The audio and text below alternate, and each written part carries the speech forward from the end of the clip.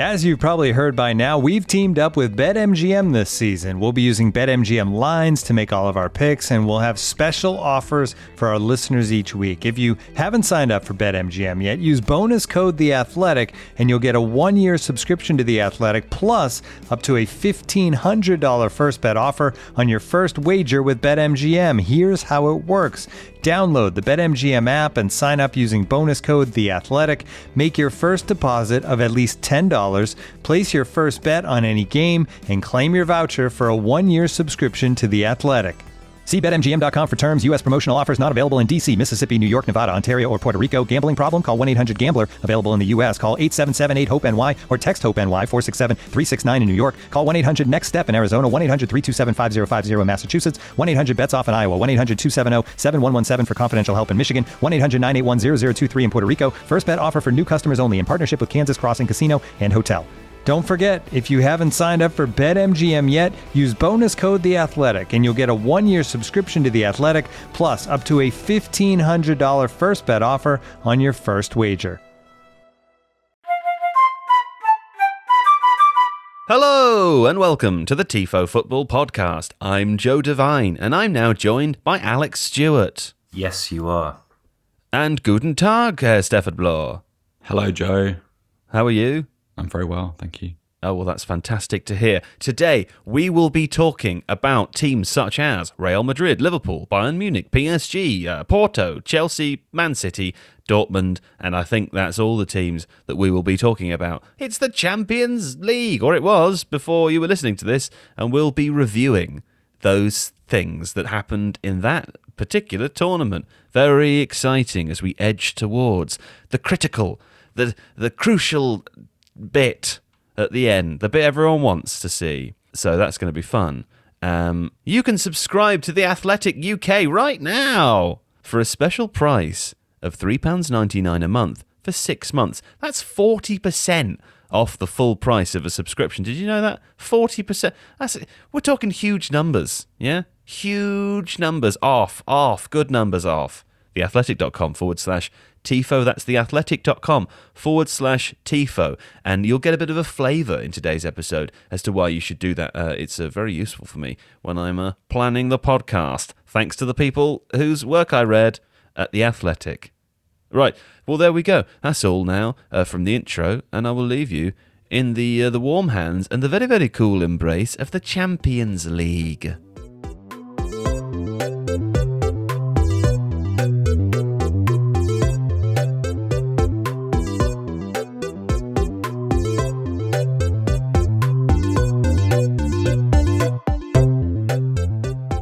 Okay, let's begin with Real Madrid 3 won Liverpool. It was an interesting game from Tuesday evening. And Vinicius Jr. apparently doubled his career Champions League goals in one day. Or so says Dermot Corrigan of The Athletic, and he was right to say that. Great performance. Do we like Vinicius? Seb? Well, previously we liked parts of his game. We like his ability to run at defenders. Don't talk for me. Okay, but I could have been talking for Alex as well. Not necessarily all three of us at the same time. That's true. I'm sorry. Carry on talking for me. Okay. We like parts of his game. I think what was interesting about this performance was it was very complete. And so the areas in which Vinicius usually frustrates, which is his finishing, which that statistic alludes to, he was very, very good. Very, very efficient, very clinical. And really the difference, I know that this wasn't a great Liverpool performance and Real Madrid was superior in a lot of ways, but one of the reasons why the scoreline looks as it does now, heading into the second leg, is because, Vinicius was unusually clinical. And it was nice to see, because he's obviously such a gifted player. And, I like him, and he's growing on me. How about that? He's growing on you. That's interesting. Do you know what? Yeah. I do think that. So I'm glad that you did speak for me in that regard. Do we expect Vinicius? I mean, I think whenever I see a young player, a tricky winger, a player with skill join Real Madrid's forward lines, I assume that they will eventually be the best player in the world. That's obviously not always true, but with Vinicius, where should I be placing him in my sort of mental ranking? I don't think he's ever going to be the best player in the world. I think, in actual fact, I think I prefer Rodrigo, who is who will probably play off the other side, but another Brazilian wide player who a lot is expected of. I think with Vinicius, the difficulty is that the first time everybody or most people became aware of him was when Real Madrid agreed to pay an enormous amount of money for a teenager, which obviously made much of the world recoil with one of those, oh, fucking hell, the game's gone kind of reactions, because I think he was either 15 or 16 when they agreed to that transfer. So that's been his identity for a really long time, and he's kind of been struggling to live up to that reputation. I think he's gonna have a kind of, should we say, sort of a Franck Ribéry type career, whereby he is a solid citizen within that second band of elite players. But he nearly wins a Ballon d'Or once. He has maybe a really good 2 years where in his sort of early 20s where people say, oh my goodness, he's actually a really, really good player, and that kind of career. I don't think he's ever going to alter the dimensions of the game. Oh, yes, please. Another thing to say about Real Madrid in this game is that they have a huge number of missing players, but the missing players were big players. Obviously, Eden Hazard, we expect him to miss every Real Madrid game, but Dani Carvajal, Sergio Ramos and Rafael Varane all missing. They still managed to win 3-1, and also a start for Asensio, who got a goal too. Seb, you mentioned that this game, it's the first time this season that you've watched them in the Champions League where Real Madrid haven't felt like they've been plodding through it. Maybe they're sniffing the final now?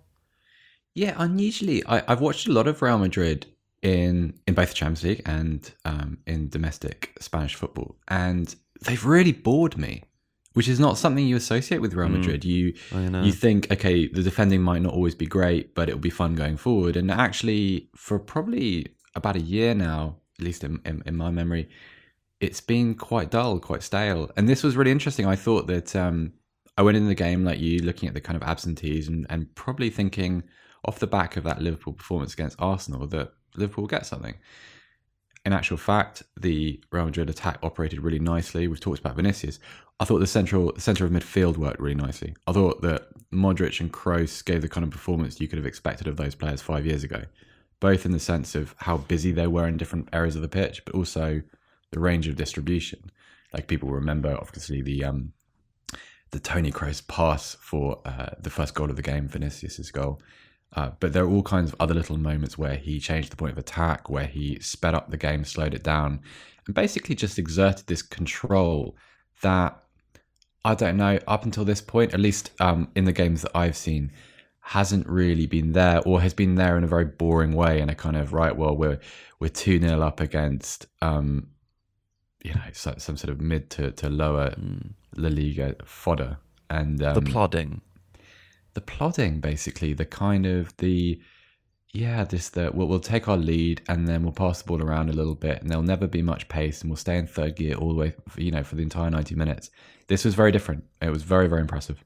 Plodding is a great word, isn't it? It's really, really descriptive. And I feel like for walking, I wish I could think of more now, but I feel like for walking, like dawdling or trudging or meandering, there are so many different descriptive words to describe the different ways in which people walk or move. Plodding is a great word. Anyway, Alex, Michael Cox wrote a really interesting piece for The Athletic about Madrid's tactical performance. Seb mentioned there a couple of members of the midfield, Casemiro as the third, and Michael Cox describes this sort of strange inversion of at least what we would expect to see. I also like how he began it by sort of describing, the popular idea about Zidane, something we've talked about before, as a manager who doesn't really either use or require much tactical energy, hasn't done in previous years because of the list of superstars at his disposal. It's not quite the case now, and so he's having to be a little bit more inventive. And it looks like we see it in this game, didn't we? Yeah, there's a degree to which that he's mischaracterized. I think one of the things that has happened with Real Madrid, and that people have remarked on previously, is that while the tactical setup at the beginning of games may not be that interesting, and that is partly because, and here's another walking word for you, Madrid can stroll through most of their fixtures. Thank you. Walking words. What Zidane has always been quite good at, and I think this probably stems from his ability as a player, is making tactical changes at half-time. So the sort of almost imperceptible things like adjusting defensive lines or angling passes towards slightly different areas of the pitch. And Zidane is good at that kind of tweaking. And I think what we saw here was him doing that from the outset. So clearly the targeting of certain parts of the pitch, that kind of channel either to the left or the right of Trent Alexander-Arnold, trying to not only expose his defensive vulnerability, but also it's an effective way of pinning him back as arguably Liverpool's most creative player in passing terms from deep. And it was very astute. I mean, Casemiro's has always been quite an energetic player.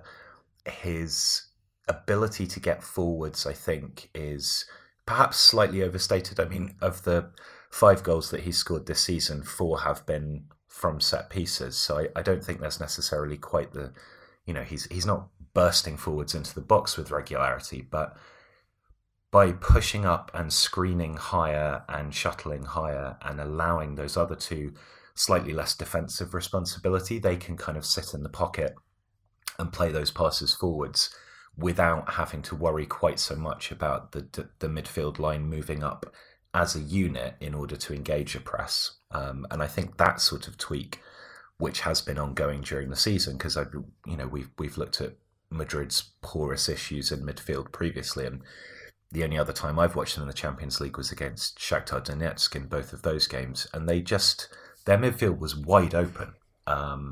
And so I think this has been a very sensible shift that has allowed them greater solidity, the ability to press the ball higher up the pitch. And that's aided actually by Vinicius. He's very, very good at pressing and tying up those wide areas as well. So yeah, Madrid are kind of slowly but surely accelerating up, I think, a little bit. One more thing on the Madrid midfield, Seb. You have written down in our notes here that Modric and Kroos communicate in English when they're playing together, which is interesting, isn't it? Yeah, they seem to. And I'm trying to learn a new language at the moment. And my wife is a native German speaker, and my wife's family will obviously speak German. And when they ask me things, or when I'm speaking to them in German, I have to stop and think about what I'm saying. It's not reflexive at the moment. So can you imagine if you were in a football team and you were communicating with your teammates in not 1 but 2 second languages? Because obviously, I Toni can. Kroos is German, because... Modric is Croatian. It's incredible. Yeah, but it is incredible. I don't want to take anything away from them, but at the same time, if you were doing that, it'd be like the equivalent of you in your house with your in-laws and your wife. Instead of asking you, would you like some sugar in your tea, they just shout sugar at you in German, and you would probably get that pretty quickly. It's not like they're sort of conducting a performance of a thesis or something, is it? How many words do you think they've got that they actually shout? Here's a good question. What is the breadth of the vocabulary in terms of like professional football? Because when I played football as a child, it was either someone was telling me to F off because I was doing something wrong, or someone was saying line it or man on, and those were the only things that anyone ever really said. I assume people are saying more things, or maybe they're not. Well, I think it'd be easy. If you're a goalkeeper, I think it'd be quite easy because you've got, push up or, near post or away or put it out, whatever. If you're a midfielder, I think, and I was trying to listen to as much of their conversation as possible, it wasn't just the one word. It was a kind of, well, you know how Modric and Kroos play. There's a lot of kind of navigation and, instructions about how the ball should be circulated, and one is always telling the other who's free, who's available. So, yeah, I take your point. You probably don't need many more than maybe 100 words at best. But I just felt that knowing when to apply them, and also when you talk in a second language, you always have that split second, or in my case, like about 10 seconds, where you have to think about what you're about to say. And, oh, Christ, is that the right verb? Does that conjugate properly? What's the gender of that noun? And so I can't do that when I'm watching football on TV on the sofa. So yes. I probably wouldn't be able to do it in the middle of a Champions League game in a midfield. Yeah. Okay, well, that was Real Madrid. There was another team involved in this game, and that, of course, was one Liverpool. Now, there's one main talking point we'd like to discuss here. We can discuss Liverpool more broadly afterwards. But I'll begin with a quote from Jurgen Klopp who explained an hour before kickoff to the press corps. He said, "I couldn't avoid him anymore with all the training performances I'd seen." And of course, Jurgen Klopp was referring to Naby Keita, who made a surprise start alongside Fabinho and Wijnaldum, with Thiago dropping to the bench. And it did not pay off. Naby Keita was taken off after 42 minutes with Liverpool already 2-0 down. And I was reading James Pearce's piece on The Athletic last night where he called his inclusion the biggest mistake in a night of errors. I did not watch this game, Seb. What happened? Well, I don't think anything more severe than the game just completely passed him by, and any opportunity he had to influence it, he didn't take, which is actually quite a severely bad performance, I guess, when you put it in those terms. But I don't feel like I'm able to judge Naby Keita fairly because I had all of these expectations when he arrived. I convinced myself for a long time that, you know, he was only ever another 90 minutes away from adjusting properly and getting into the rhythm of the Premier League or this Liverpool team. And it just hasn't happened. And sometimes you can be tricked by a player's abilities. He was very much pitched as it's going to sound a little bit stupid now, but to people that hadn't seen him, a lot of people compared him to Andres Iniesta in a way. Just in the way that he held the ball and the way he released it. And he had other attributes, and obviously that he wasn't exactly what Iniesta was, but I think that wasn't wholly unfair just in terms of kind of the scale of talent that he had. Beautiful player. Really beautiful player. And he's been a crushing disappointment, and this felt like the low point. This felt, I don't want to say like the end, but it feels like a long way back from a moment like that, which people are going to remember for a very long time. 42 minutes in a Champions League game against Real Madrid, that's a substitution you only make if you haven't got a choice. Well, to focus a little bit on what James Pearce was saying too, I mean, his piece after the event was titled something, an evening of errors, and this was the biggest one. And the descriptor there obviously refers to Klopp's decision to include him, which, obviously seems a little harsh to me, maybe. But at the same time, when we are discussing Klopp at the moment, we cannot discuss him without ignoring the pressure which is on him at the moment as a result of the way that Liverpool have, what could I say, how they have scurried through the season. No, that doesn't work. How they have slid. They've slid through the season. No, meandered suggests a bit more of a relaxation. I think they've slid through the season. Maybe they've edged through it. Toddled a little bit. But the point I'm making is that there is pressure on Klopp in a way that there wasn't last year.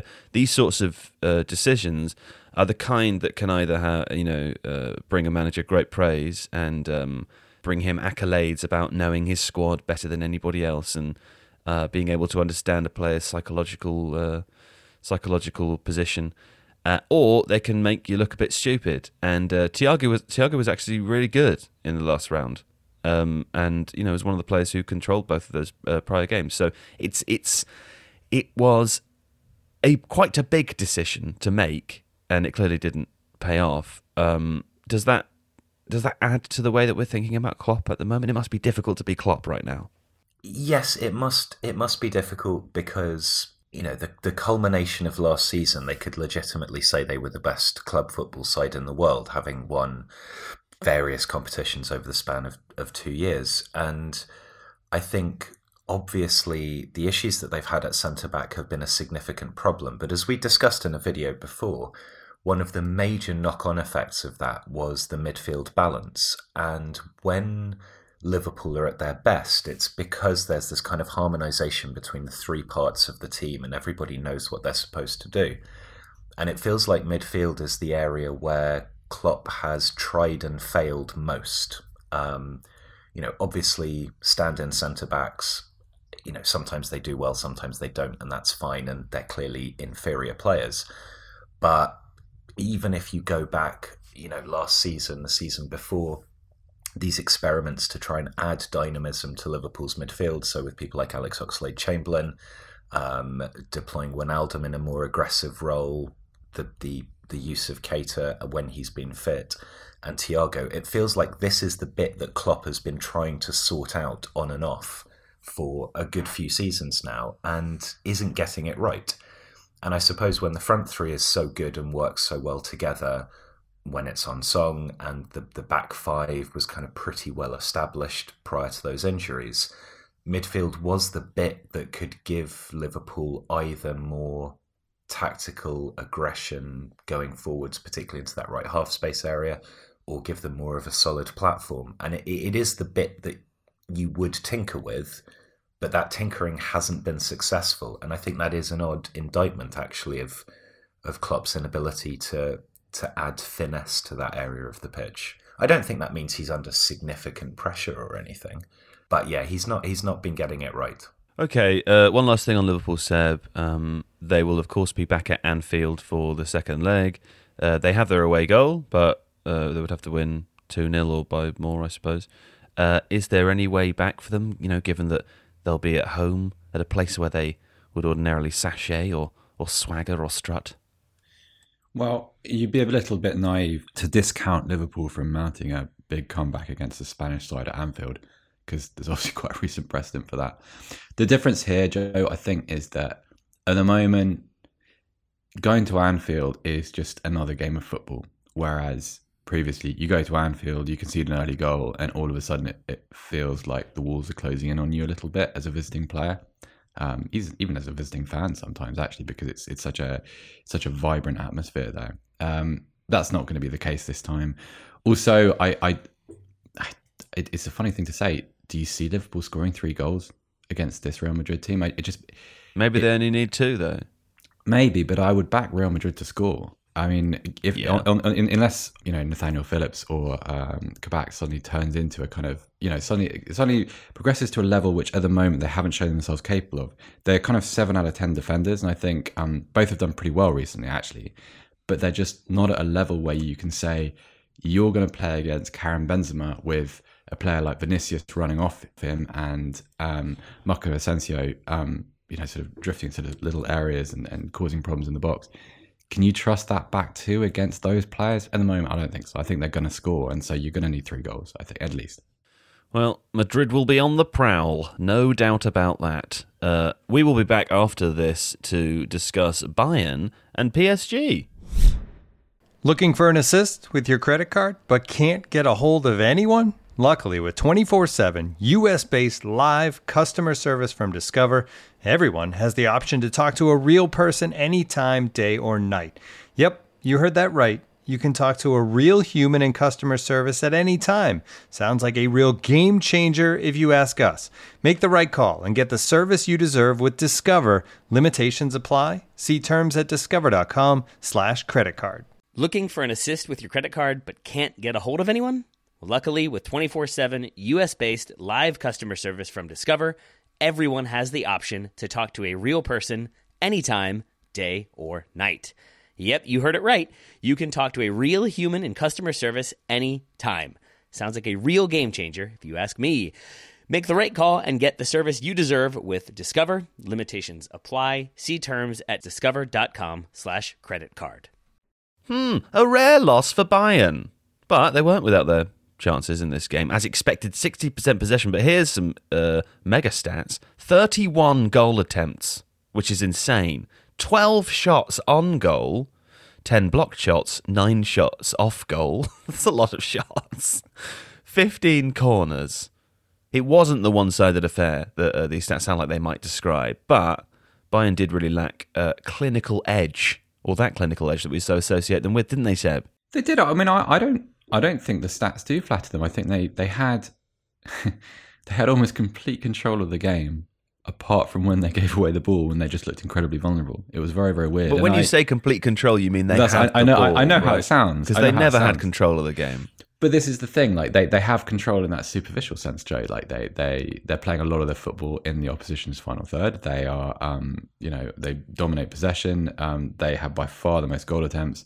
Although I'd say that they didn't work Keylor Navas as much as they might have done, and yet every time there was a turnover, PSG's counters were just constructed so well, or maybe they just had Kylian Mbappe in their side. They just had Kylian Mbappe because it was my goodness. It felt like that kind of superficial control that you're talking about. It feels like a good analogy would be having a gun but in a fight with a championship knife fighter who's 1 foot away from you. Do you know what I Full mean? sense of security. Yeah. Yeah, you feel like I've got a gun, everything's fine, and then you've lost your kidney. Do you know? And it's already been sold on the black market before you even can take the safety off and take over from me. I think it felt like you know that scene in Game of Thrones where the mountain kills the Hello, forget Oberon. exactly. It felt a little bit like Squeezes this. his eyes in. Yeah, but you felt at one point that eventually Bayern, the mountain in this analogy, would eventually, just through sheer force of will and size and power, eventually just crush Paris Saint-Germain. But it never came, and it always felt throughout the game as if a Bayern goal was 5 minutes away, 5 minutes away, 5 minutes away. And in actual fact, yeah, PSG won the game. PSG should have scored 4 because Mbappe had that really, really good chance when he went through. And I don't think I can remember a moment when PSG, like dancing around like Oberon with his stick, if I remember rightly, was like a sword type. I don't even know how you describe it. You murdered her! You killed her children! Exactly. Yeah. That. That's such a good scene. Oh my There god! was I never think that's a called like point. a glaive. You know, a galvi or glaive. That weapon. But that's that's what PSG had. They were just very intricate, very smart runs off the ball, very vertical in the way they progressed it out of their own half. Really good. Wait, but wait, who are you saying PSG were? They were Oberon? Yeah, because Bayern But they Munich, they got their head crushed. They didn't get their head crushed. No. But what I'm saying is, we might have lost Your control analogy of this. doesn't work. You've lost No, it. no. I have no. You just failed to Bring follow it back. Tighten it No, up. I think So- the analogy works up until the result. No, because I'm So what you're saying is describing the Bayern will analogy win the overall. in terms they'll of what win I'm the second expecting leg. to happen. Bayern Munich in the landscape of European football, very much a mountain type figure, aren't they? Right. Because you always expect them to win eventually, just because of reputation, size, class of individuals, all those kind of things. Strength of hand. That's what I was waiting for, and it never happened. Oberon won, did not get a skull crushed. Well, we're basically. only halfway through, right? And halfway through in that fight, everyone's excited, and we're listening to him shout about rape and murder, and it feels like justice, and you think, oh, this guy's great. But maybe that's where we are. Maybe we're only halfway through the tie because there's another game to come, and the Bayern the Mountain could crush the head of Oberon. Listen, this has been derailed. This is a PSG Hall looked of Fame threatening. analogy for this podcast, I'll be honest. I'm going to go back to the plan. Conversely, PSG looked threatening whenever they got the ball, which we've kind of discussed. And Mbappe we've talked about. Neymar played a part in the third goal. Nice to see him back and doing some stuff. Are they starting to resemble a Pochettino team? Now, I'd ask Alex this, but he watched Porto last night, so we're going to talk to him a lot more later. So instead, Seb, we'll ask you. And if you can try and put it in more of Game of Thrones language, I'm sure people would like that. No, I'm going to sit that one out. I feel like I've Well avoided. Yeah, I think so. Just sidestep that landmine, possibly. No, not yet. I think one of the problems for them at the moment is they miss Verratti. I think they're looking at an entirely different side with Verratti in there. And I think that not that it's really right to draw a straight line to Pochettino's old Spurs team, but he needs a kind of, he needs a Moussa Dembele type figure. And Verratti, while by no means Mr. Dembele, is probably the closest thing he would have to that, just in terms of the technical ability. So at the moment, I thought it was a very, very good counter-attacking performance, but it wasn't necessarily one I recognised from the Spurs days. Do you know if he was a Game of Thrones character, he would be Stannis, though? Stannis Baratheon. Do you know Pochettino? why? Yeah, he would. No, he wouldn't. He actually would because he never wins anything. He really wants to. And he's constantly looking for that other great as aid to his side in order that he can win a trophy. And he's got faith. He believes in something, which doesn't ever bring him what he wants. No. It's because Stannis is so humorless. Like, if anything, Pochettino is a Ned Stark. He believes too strongly in ideals. He's a little bit naive and at dies times. immediately. Yeah, but I mean, it's still, the character still fits. Stannis is a terrible shout. No, I'm just saying, like, Stannis has got his faith in the special thing, which is going to win him the crown. Stannis and it doesn't never smile does. for like Stannis 5 is series. Deeply morally compromised as well. Yeah. In a way that I don't feel Pochettino is. Slandering Pochettino. I'm just saying, I think won't he's stand for I it, think Joe. he's I won't Stannis. stand for it. I think he's Stannis. That's all I'm saying. I like Stannis. I thought he tried to have honour. He was just very confused. I mean, he literally sacrifices his own daughter. Confused. I mean, I'm pretty sure that's not a spoiler anymore. It's so long since that episode came out, but it has been a while. Yeah. Yeah. Right, Keylor Navas. Ho! Greatest goalkeeper of all time. Greatest goalkeeper in the world. Love that guy.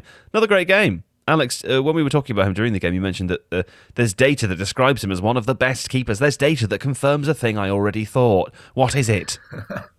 Aidan Ray, who's on Twitter as AR Data Analysis, did a tableau back in end of March. And if you look at prevented goals per 90, which is post-shot expected goals minus goals allowed, and then you plot that against save rate, Keylor Navas is in an elite little group, along with Oblak, Martinez at Aston Villa, Henderson kind of creeps in there as well. So as a kind of all-round look at certainly at shot-stopping ability, it doesn't factor in possession distribution across as that kind of thing, but Navas is definitely up there. And I'm pretty sure that Pochettino said this in a press conference before the last set of Champions League fixtures, and praised Navas statistically in that way. And yeah, he's one of those kind of low-key brilliant players, isn't he? I mean, he's achieved a huge amount in his career, and yet he will not be, this podcast aside, remembered in the pantheon of goalkeeping greats, which feels terribly unfair. I think he will. I think if PSG can win the Champions League in the next couple of seasons, I think he will. I don't think he's flashy enough. I think he's there's I don't know, people, I think from this era people will remember Ter Stegen, they'll remember Neuer, they'll remember Oblak. I think Navas will they remember Ter Stegen? Yeah, definitely. Yeah.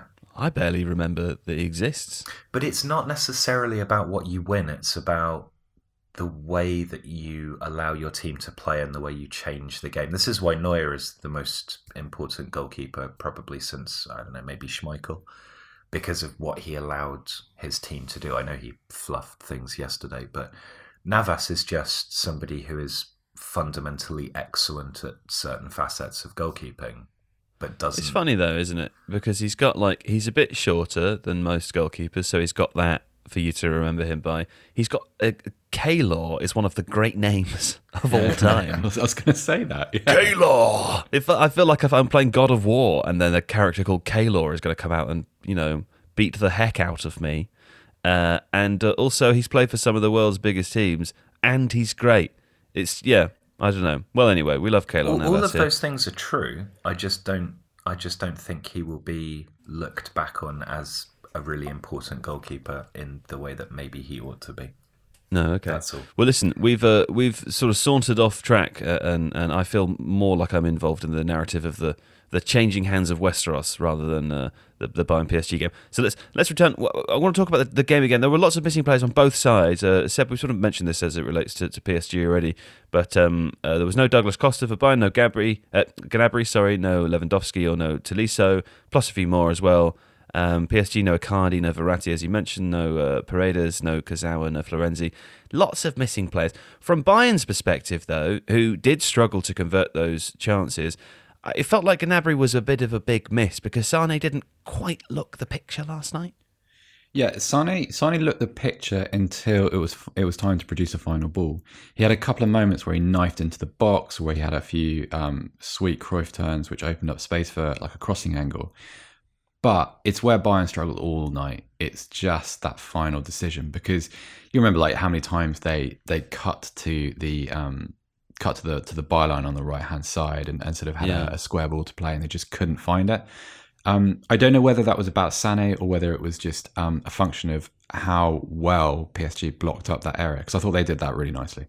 The goals were really funny though, because like particularly the Thomas Müller goal. I remember like watching the replay and thinking like, did he really have that much space? That is because you're right, like PSG were fantastic at blocking up their side of the pitch. It felt like whenever Bayern, or the vast majority of shots that Bayern were having, were either being blocked or were going off target. And then the two headed goals, I felt Choupo-Moting had less space, but Thomas Müller had about a metre around him. I mean, I know they call him the space investigator, but it felt like he was investigating a whole galaxy there. Hello? I'm so sorry. Hello? Yeah, I can hear you. I'm sorry, I just can't. Is anyone there? Oh. Anyway, the point was that he had a lot of space, and that seems to sit strangely in this game, where there was very little space for them most of the time.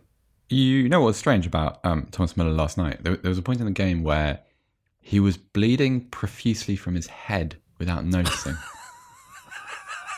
It was that strange as for someone Thomas like Thomas Müller Müller a moment as I could possibly imagine. I love that guy.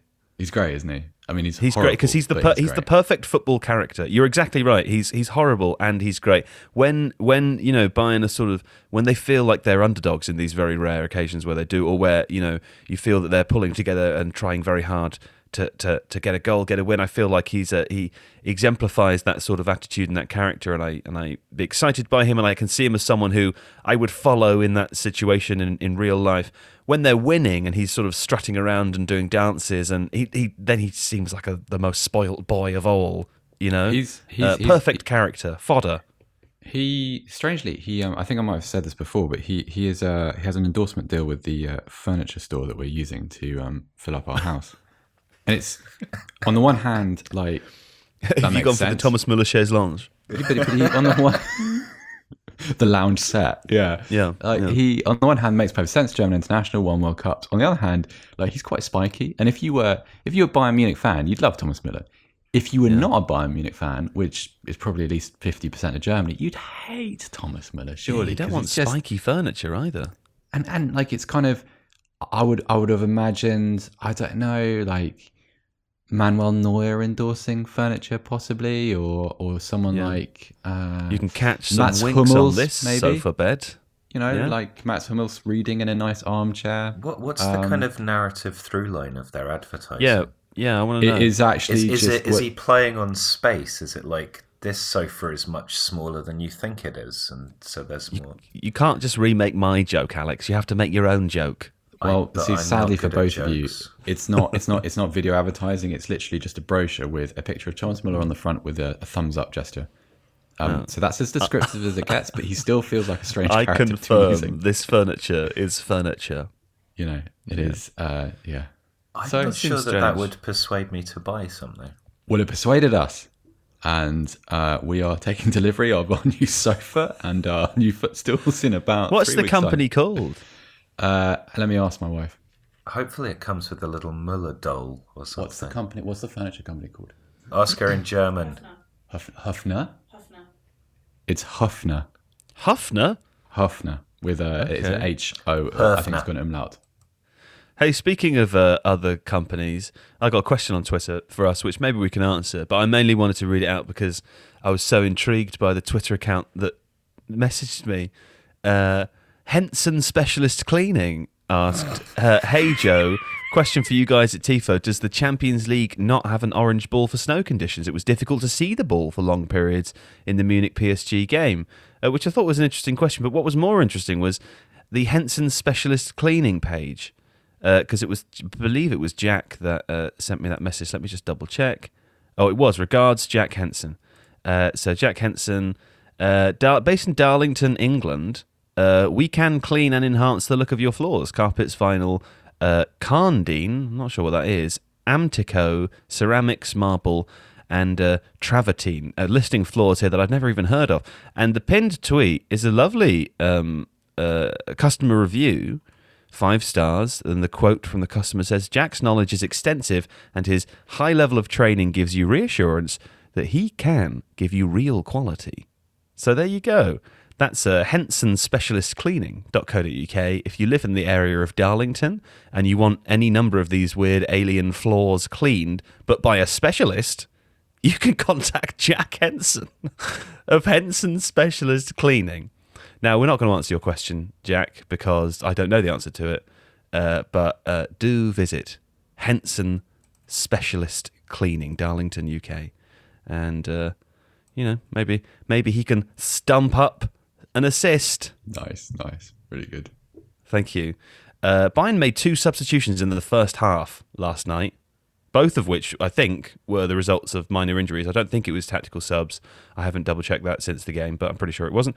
But it just made me think, it's not a huge point, and, obviously I'm sure there have been other games and examples where it's been more useful, but the 5 subs allocation in the Champions League, it makes a huge difference. And in last night's game, to me, it kind of felt like a sort of good thing, because huge occasion, 2 huge squads, albeit Bayern didn't have that many players on the bench, and why should Bayern suffer due to 2 random injuries early on in a game when it's effing snowing and players are, it would have ruined the spectacle. It felt like a good thing. Maybe they should introduce at this point, quarterfinals or knockout rounds only onwards. 5 subs, because it's generally teams that have that there isn't such a great squad disparity. Well, they're going to have it in the Euros as well. From group stage onwards, you have 5 substitutions. From group stage onwards, as in after the group stage? No. From the group stage beginning. So the whole of the tournament? The whole thing has 5 substitutions. Why is a weird way of saying it? I don't know. From the group stage onwards? It seemed more seismic the way I said it. It seemed more dramatic rather really than just confusing. The Euros is going to have 5 subs. That sounds quite bland. So. Okay. Well, that's a little different because where there are those disparities, it feels like it makes a huge difference. Like in the video we made about it, the example I think you used was Man City playing Burnley or something, and it does feel kind of unfair there. But when it's Bayern Munich and PSG, actually, it doesn't feel that unfair. And also, it feels fairer on the teams that are unlucky with injuries.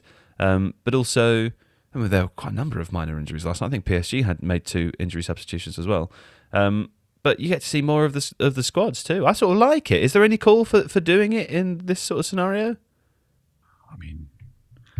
Watch the video, right? Oh, Christ alive. Okay, we'll be back after this to... Wait, one more question. Alex, without watching the first game, can Bayern come back? No. Oh, wow, okay. It depends on how long Lewandowski is out for. If Lewandowski comes back for it, he's going to miss the second leg. Then no. What are you saying, that Choupo-Moting isn't an elite goal scorer? I thought he did okay last night. But he's not an elite goal scorer though, is he? I think it's less about that, and it's more about the fact that Lewandowski is this kind of talismanic focal point that would give Bayern the belief that can happen. They need their big players to step up for that sort of fixture, and if arguably their biggest player is not available, I think that's a massive problem. I think he's definitely their biggest player. Okay, fine. Well, in which case, we'll be back after this short break to discuss Porto and Chelsea. This episode is brought to you by Michelob Ultra, the official beer sponsor of the NBA. Want to get closer to the game than ever before? Michelob Ultra Courtside is giving fans the chance to win exclusive NBA prizes and experiences like official gear, courtside seats to an NBA game, and more. Head over to MichelobUltra.com/courtside to learn more. And now, 2 pigeons bemoaning the fact you can stream DirecTV satellite-free. You see this? A family watching baseball on DirecTV with no satellite dish in sight. Let's heckle them. You call that changing the channel? Choke up on the remote, buddy. I hope getting all these games on DirecTV makes up for your mother not pre-chewing your sunflower seeds. DirecTV has the most MLB games. Visit DirecTV.com. Claim based on total games offered on national and regional sports networks with choice package or higher. Availability of RSNs varies by zip code and package. High-speed internet service required. Terms and restrictions apply. Okay, Chelsea are, but for a huge cock-up in the semi-finals of the Champions League. What the hell?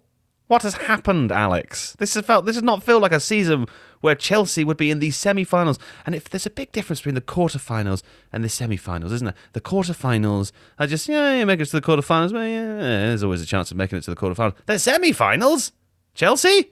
I think Chelsea have sort of quietly, since Tuchel took over, transformed themselves into one of the better teams in Europe. I say one of the better, I mean like one of the top 4 or 5 teams, which bears out where they would finish in the Champions League. He instituted a very solid defensive system. I think some of the surprise at this is possibly reflective of the fact that they shipped 5 goals to West Bromwich Albion in the weekend preceding this fixture. Which it's also just their position in the league, I think, as well. Yeah, but that's. I think it's an interesting point that, and I put it in the plan here. The last Chelsea manager to win their first 3 Champions League games in a row was Roberto Di Matteo, who also came in mid-season and pushed Chelsea forwards to, in that instance, a Champions League win. Avram Grant took over mid-season in 2007-8 and got Chelsea to a Champions League final.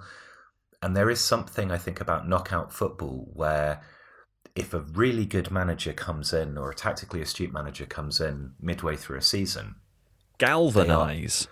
They're able to manipulate those sort of fixtures, and they're not going to recover necessarily league form, because league form requires a great degree of momentum and consistency of selection. Whereas when you get into knockout football, you can be more selective, and tactics are, I think, a little bit more important. And Tuchel straight away worked on defence and defensive transitions, which is the area that Chelsea were weakest under Frank Lampard.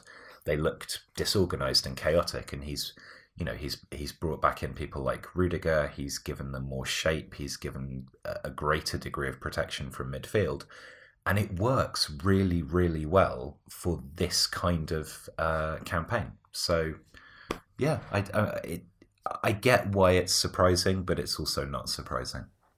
Okay, well, let's talk about the game itself. Mason Mount took his chance very well. Alex, you think he's probably not just a shoo-in for England, but potentially their most important player. I want to ask you what it is about him that you admire, because to me he still has that Lampard's favourite boy association, which, if I'm not paying attention, will undercut his quality in my mind's eye. Do you know what I'm saying?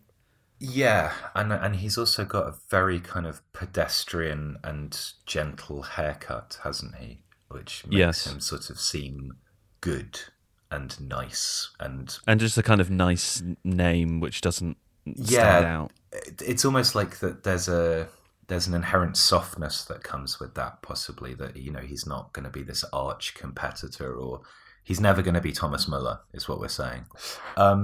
I think when I say potentially England's most important player, I'm not talking about scoring goals, although he did take a chance really well against Poland with a lovely finish, and his finishing is absolutely superb. It's more that in Mount, Southgate has a player who presses brilliantly, is tactically and positionally very intelligent, can play a variety of different roles, and will basically do exactly what it is you need him to do, and at a much higher level than most players can manage in even one position. And he's still only 22, I think. And I think, yes, England they'll have Harry Kane, who's obviously hugely important. You look at players like, the attacking lineup of Sterling and Rashford, but I think Mount's the guy that will make all of that stuff tick and knit England together, whichever kind of formation they use. He's very, very good. Poor old Jack Grealish. Well, something else to say about this game is when Chelsea were less than secure during the game, even obviously they won 2-0, but one of those goals came a bit later on.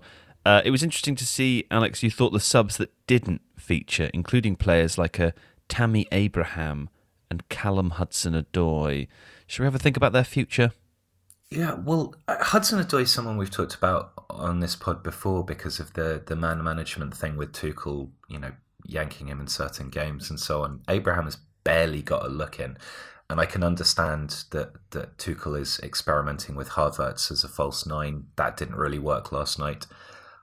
He has Werner, who can either play through the centre or coming in off the left. That didn't really work last night. And when he has made those sorts of substitutions, he's tended to look to Pulisic to add kind of dynamism cutting in, whereas Hudson-Odoi would give more width and more crossing ability, that trying to take players on and get around the outside. And Giroud, again, it's an understandable substitution. Giroud gives something in the air against Pepe. That's really important.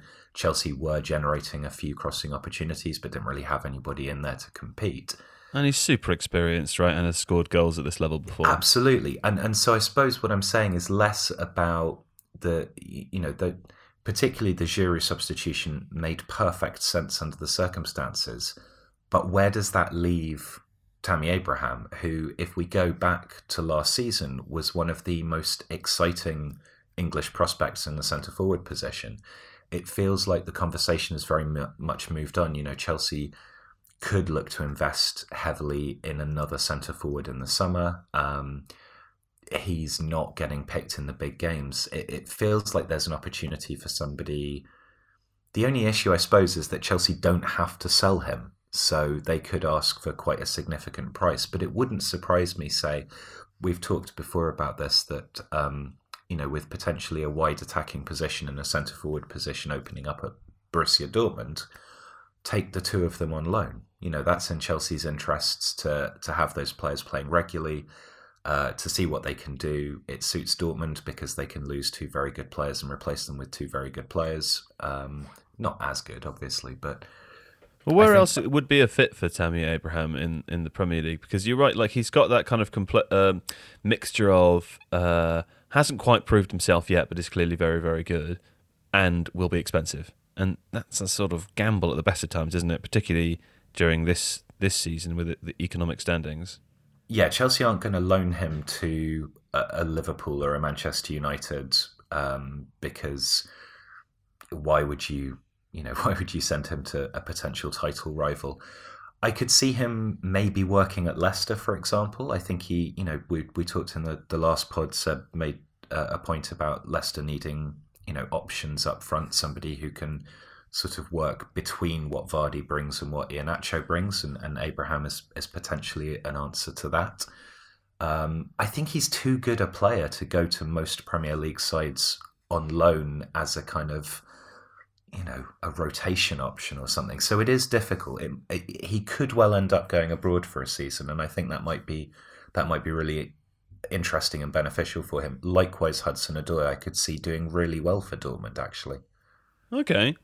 Well, that's Chelsea. Congratulations. I'm sure they'll probably make it through to the semi-finals. We can discuss that from Porto's perspective now, though. And to say, Alex, you text us after 5 minutes to say that Porto are doing sexy things. That's what you said. Porto are doing sexy things. And it was at that moment that I knew that Chelsea were going to win 2-0. But you insist that Chelsea were a bit lucky to win. You absolutely insist that. And because you were the only one of us that watched this game, I guess we have to kind of believe you. Explain yourself. Well, Chelsea had the lion's share of the possession, but Porto generated more shots, created more chances. They didn't create better chances. So it's hard to say. I think Chelsea 2-0 flattered Chelsea a little bit, and Porto... You said they Porto'd Porto. That was I thought that was good. Yeah, so what I meant by that was that they sat deep, they controlled the space, they negated most of what Porto were able to do, but they did it in a way where they continued to look vulnerable, and Porto's press, certainly in the first half, was really, really effective. I mean, they were going for a man-orientated press on Chelsea's midfield double pivot, hardly giving them any kind of time. The wide players, particularly on the right-hand side, Corona was dropping back and making a sort of a second right back in a way that actually we've seen Spurs do with Bergwijn in front of someone like Aurier. That did leave Chelsea the right-hand side to open up. Otavio was doing it less, but there was a really clear plan from Porto, and I think on about 20-25 minutes, they had two chances in a row off the same corner. And I felt like if they'd scored either one of those, then the game could really have gone very differently, because Chelsea stuck at it and they did well, and Mount took his goal superbly, working through the right half space. There was a lovely turn, receiving the pass, and then a good finish. But those sort of little moments of individual quality aside, I thought Porto handled them incredibly well through their tactical setup. And Conceição is... I did get a few messages when I was saying how good Conceição was, people pointing out that if you watch him in Liga NOS, then Porto are actually much less impressive. So I wonder if there's something about the way Porto set up against bigger sides where they're compact and they're pressing and they're sort of like a Simeone Atletico Madrid thing. It's better. but he does look like someone who could move on to a bigger job, like at Atletico Madrid, with that kind of very well drilled pressing 4-4-2. Exciting players cutting in off the wings. I think Porto are basically Chelsea are basically through, but Porto have given a really, really good account of themselves. Well, I was going to say that we've heard what you think about that, Seb. We discounted Porto, practically did anyway, after the first leg of their game, their two-legged tie against Juve, and of course they surprised everybody and came through. Could they do it again? Is there any chance? No, not from this position, I don't think. I mean, I think a lot of my good feeling towards Porto comes from a lot of my bad feeling towards Andrea Agnelli. So right. I don't think it's a pure footballing appreciation. I just think they happen to be the slayer of something bad in this situation. They stiffer.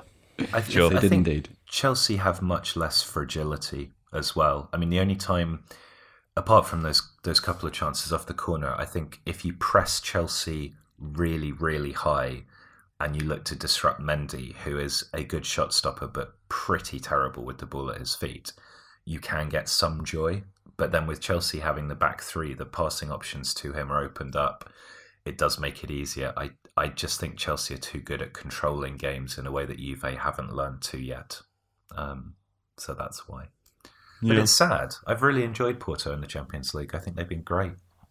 Sure.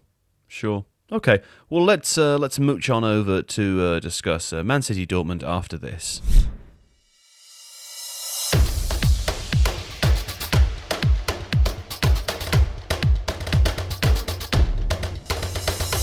Brought to your ears by The Athletic, I'm Adam Hurrey, and Football Clichés is the podcast you never knew you needed. Every week, to quite unnecessary depth, we examine the words, the phrases, the accepted wisdom, the mannerisms, the habits, the gestures, the symbols, the sounds, and the smells that everyone takes for granted in football, but which really are the glorious glue that holds it all together. For example, have you ever really listened to the Football League goals roundups? I mean, really listened to them? Because they all sound pretty much like this. Team X went into this game with just one win in their last 13, and when Team Y took the lead inside 4 minutes at Stadium Z, the home fans were probably starting to fear the worst.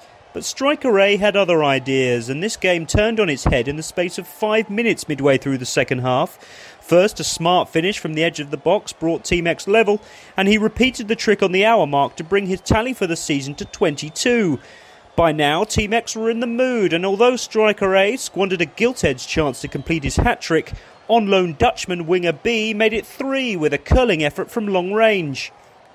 Team Y's misery was compounded in stoppage time when midfielder C's late challenge on fullback D saw them reduced to 10 men.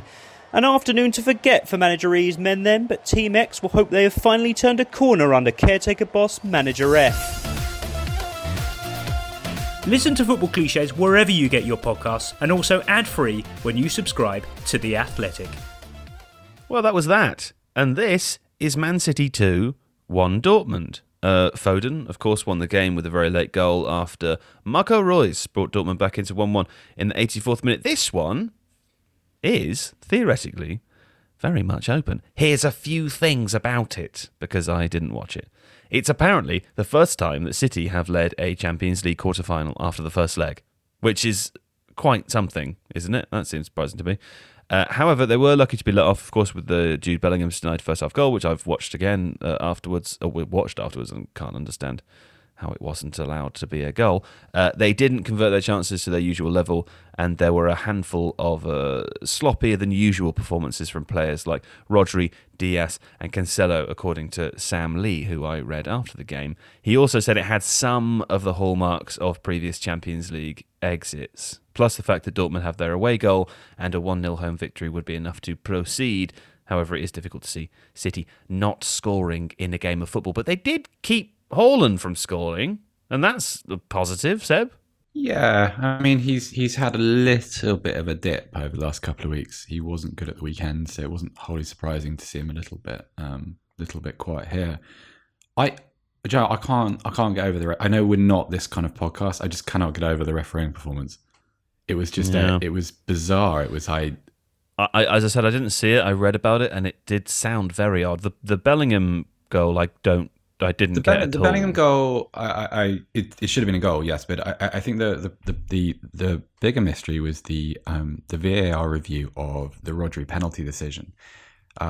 On one look back, it was very obvious that that it wasn't a penalty and that Rodri had thrown himself over and held his face for goodness knows why. I don't know, but it took the referee about 15 views of that replay to make up his mind about that, and I just want to know what he was A, thinking, and B, saying to his assistants. It was just, I don't know, it was everything that's... It wasn't one of the common ones, was he? It was very, very strange. It was very, very strange. I just don't know how a referee gets that level of the game. Yeah. Odd Weird. one. Well, Odd anyway, one. there we go. Referee. We'll be back after some adverts for TalkSport.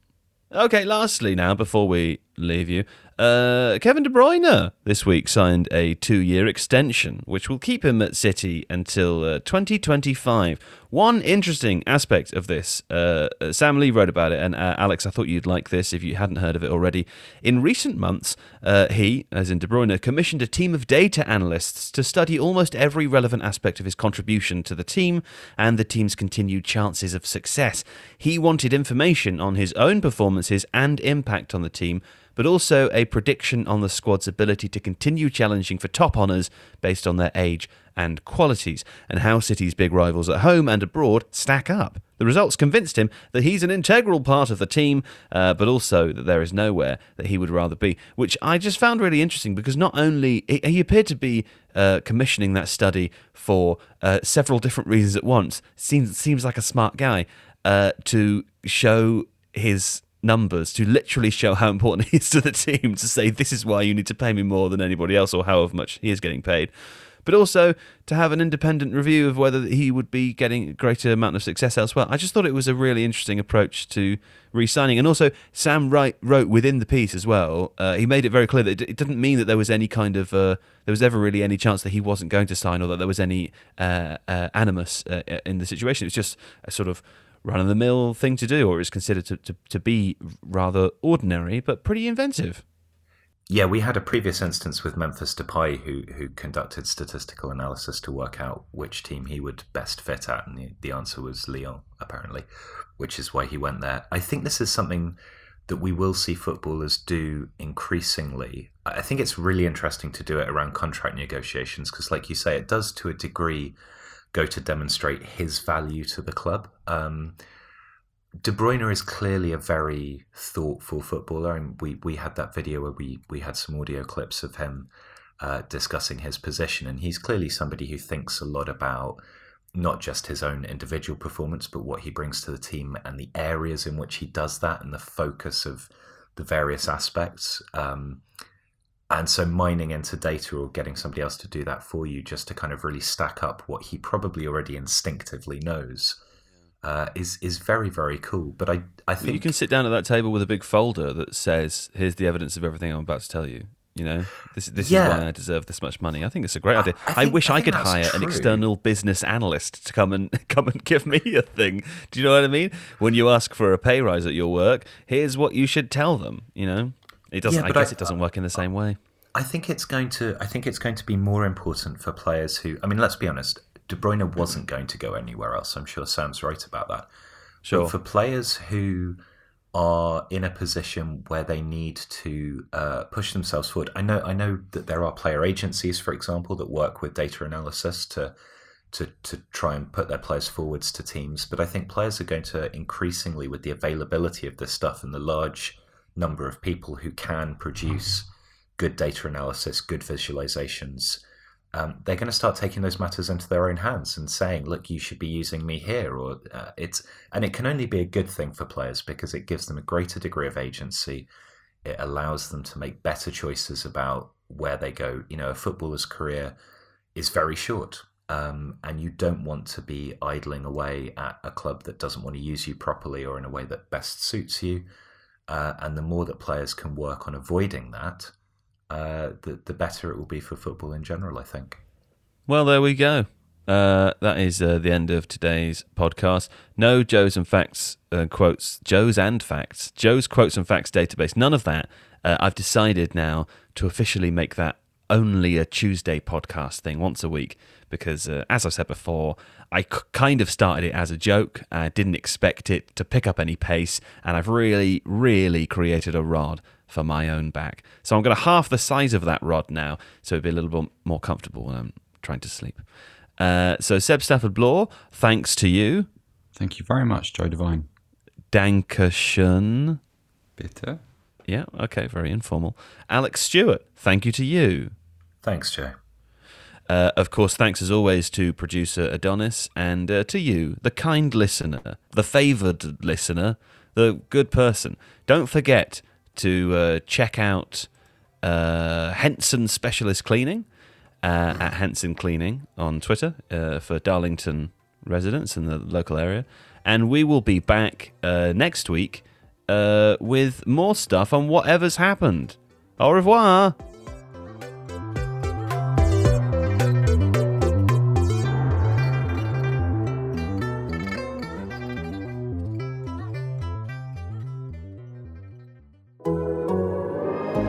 The Athletic.